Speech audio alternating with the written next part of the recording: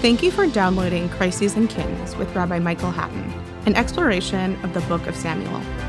This series is a production of Pardes North America in partnership with the Korn Podcast Network and is lovingly sponsored by the Neustein family in memory of Rabbi Dr. Joseph Neustein for his fourth yahrzeit. Be sure to subscribe wherever you are listening. And now, Michael Hatton. Hello everyone, this is Michael Hatton in Jerusalem, and welcome back to our Pardes podcast on Sefer Shemuel.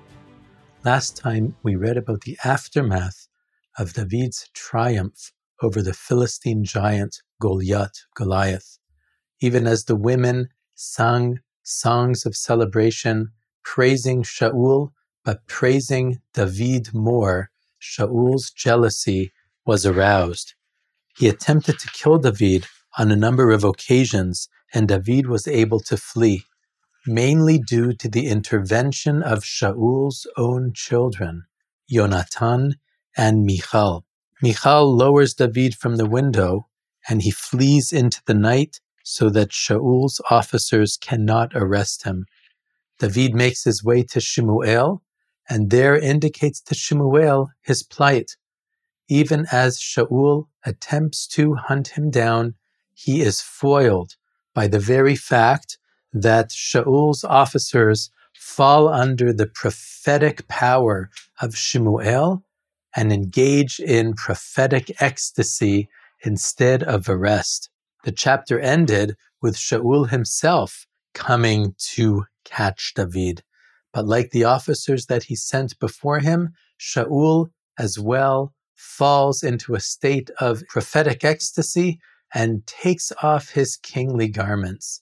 And last time I mentioned, of course, a very similar scene accompanied the rise of Shaul to kingship, also inspired by the prophets as Shemuel had said would happen, the third sign in chapter 10.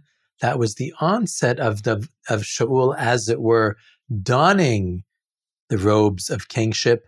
And now, effectively, in this moment, in this flashback, in this echo, he will now take those robes off, a sure sign that his kingship, although it may last for an extended period of time, will ultimately come to an end. Chapter 20 looks at the relationship between David and Yonatan in greater detail. It is perhaps the greatest friendship story that the Hebrew Bible tells. We've already seen how Yonatan is a natural ally to David. Both of them believe in the same fundamental values and principles. Both of them are men of initiative and courage with a profound trust in God. Both of them are prepared to take risks in order to be triumphant. That was clear in Yonatan's story when he attacked the Philistine encampment with his servant boy, and certainly in the story of David facing down Goliath and defeating him. David flees from Shemuel at the beginning of chapter 20, and as I've already pointed out, this is a new chapter in David's life, living the life of a fugitive, adjusting to this new condition in which much of his time he will be in flight from the wrath of the king. David flees from Shemuel, and he comes before Yonatan, and he pleads with him, "What have I done to deserve your father's rage? Your father wants to kill me." Yonatan, however, is not convinced that that is in fact the case.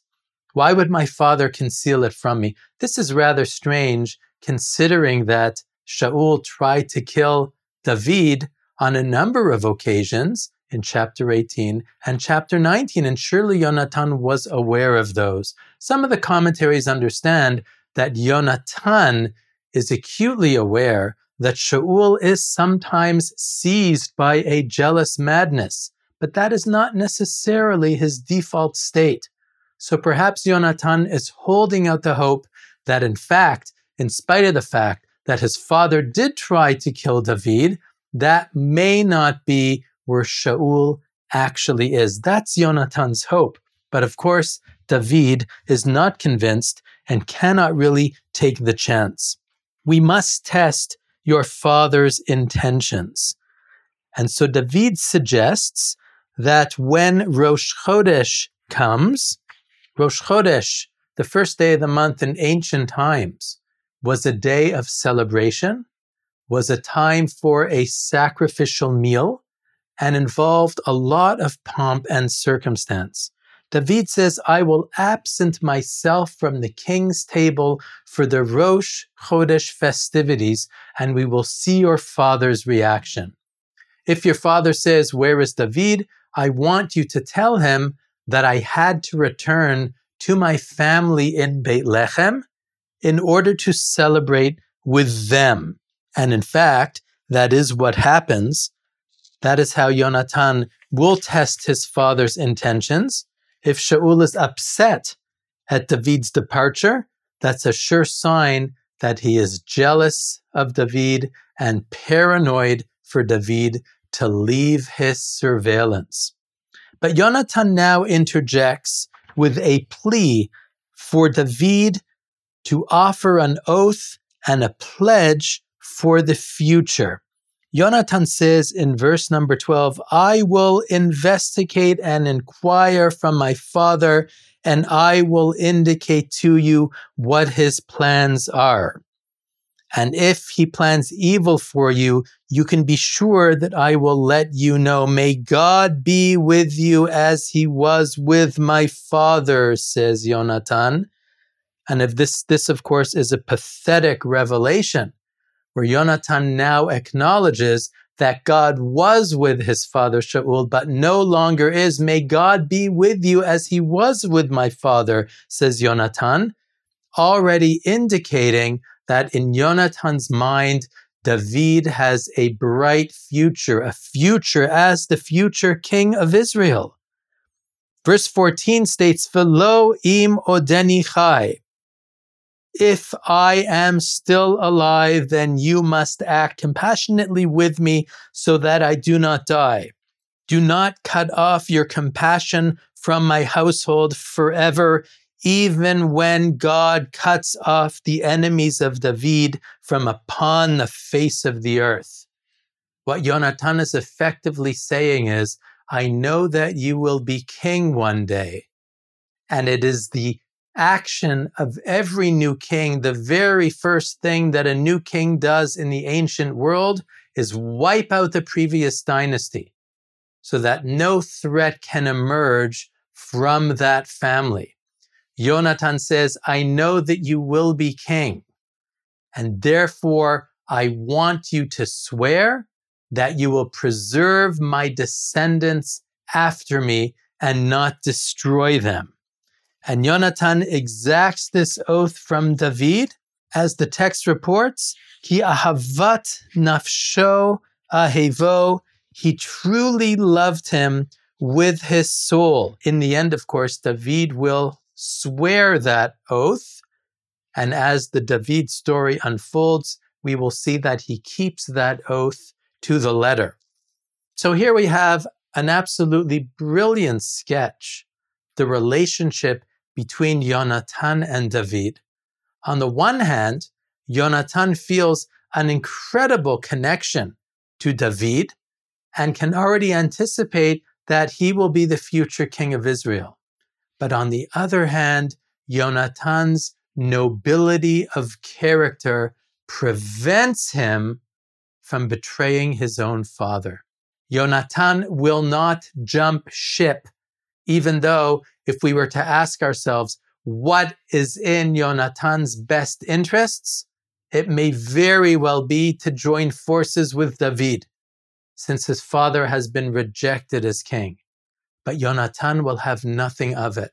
He will not abandon his father's side, even as he will not betray his soulmate, David. It is truly an incredible description of what friendship is about. The essence of friendship is the willingness to sacrifice my own interests for the interests of the friend that I love. That's what friendship is about. It's about altruism. It's about allowing your friend to succeed and being happy for that success.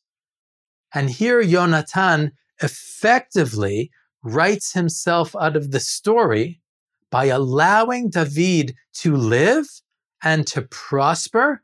He will exact an oath from David not to destroy his descendants, but at the end of the day, Yonatan will not act in his own interests, but rather in the interests of David.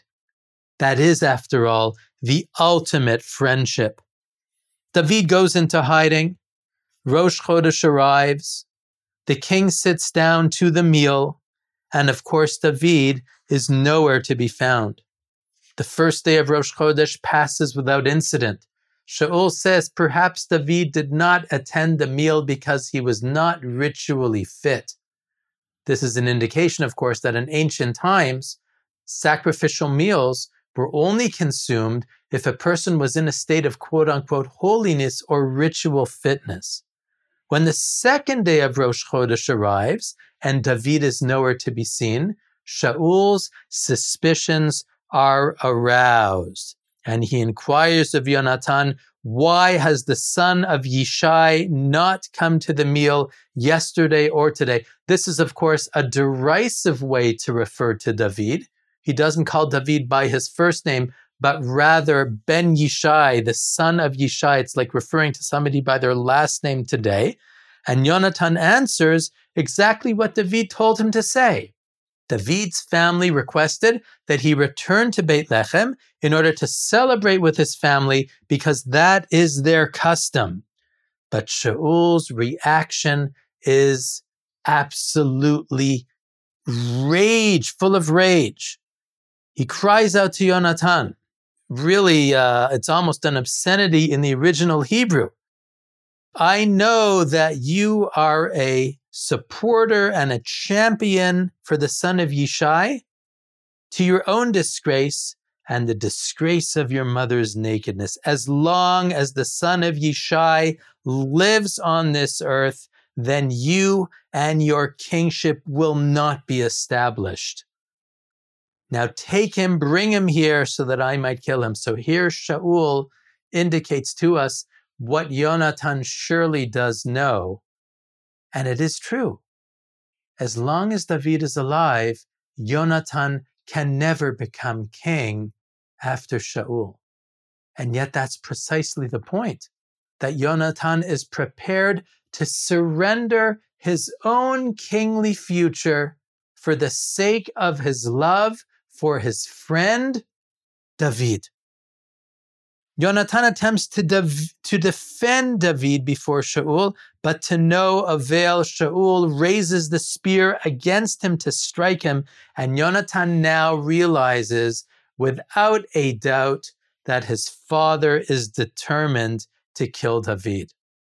What remains is for Yonatan to now quickly convey that message to David that he must flee, and this is what he does through the ruse of the archery and the lad who fetches the arrows. Yonatan fires an arrow, tells his lad to fetch the arrow, but he and David have already arranged a code between them. If he tells the lad, the arrow is beyond, keep going, that's a message to David to keep going and to not turn back, to not return to the court, but to flee. And if Yonatan tells the lad, you have gone too far, the arrow is behind you, come back to fetch it, then that's a code to David that he can in fact return because Shaul will not kill him. So Yonatan fires the arrow, he tells the lad, it's beyond you, keep going, it's far. And David now knows that he must take his leave. But even at this moment, Yonatan cannot let go. The lad fetches the arrow, he sends the lad back to the city, and he now calls out to David and they have a tearful parting of ways. Verse number 41 of chapter 20, Hana'ar ba, the lad took the arrows back, and David arose from the southern side, and he fell upon his face to the ground and prostrated himself 3 times, and both of them kissed, and both of them cried, until David cried exceedingly. Vayomer Yehonatan leDavid, Yonatan says to David, Lech l'shalom, go to peace. We have sworn, both of us, in the name of God, saying, God will be between you and between me, and between my descendants and between your descendants forever. And with that, David will take his leave from his great friend and colleague, Yonatan. Those that have been in the military understand that friendship takes on epic proportions. When your life depends on the actions of your comrade in arms, and his life depends on your actions, that creates a kind of bond which is overwhelmingly powerful. It's not a regular friendship. The fact that David and Yonatan share the same values and the same personality, the fact that they are both involved in fighting the Philistines, perhaps together, all of this serves to create this incredible friendship between them.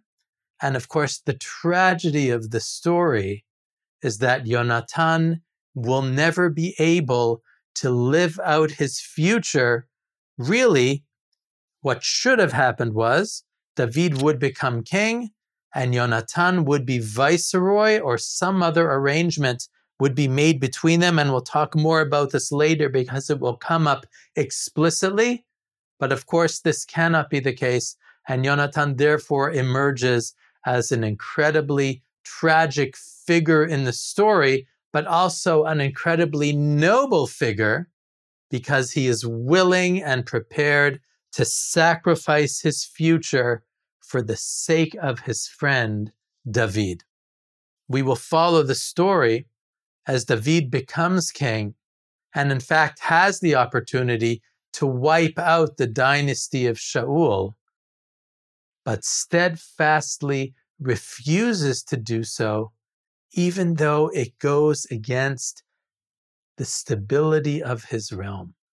And all of this, a function of the friendship between him and Yonatan, and the pledge and the oath, the covenant between them, that David would preserve Yonatan's offspring and Yonatan's descendants forever. So there's much to think about in this chapter, about friendship, about sacrifice, about altruism, and also about the fundamental importance of keeping one's word and keeping one's pledge. Next time we'll talk about David and his adventures in flight from Shaul, and ultimately there's going to be much destruction which is sown as a result of this story. Tragically, we note, of course, parenthetically, how difficult the situation is. Here is David effectively anointed by Samuel to be future king of Israel back in chapter 16. But it's actually just the beginning of David's story as a fugitive, and there is so much more to happen before he will actually become king.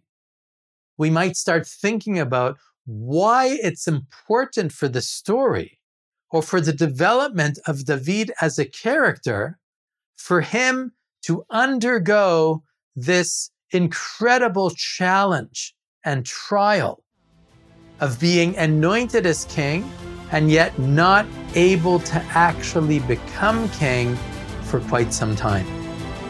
We'll discuss some of that a little later. Thank you again for listening to Crises and Kings with Rabbi Michael Hatton, a production of Pardes North America in partnership with the Koren Podcast Network. If you liked what you just heard, please give a 5-star review wherever you download your podcasts. And don't forget to subscribe so you never miss an episode. Thanks for listening.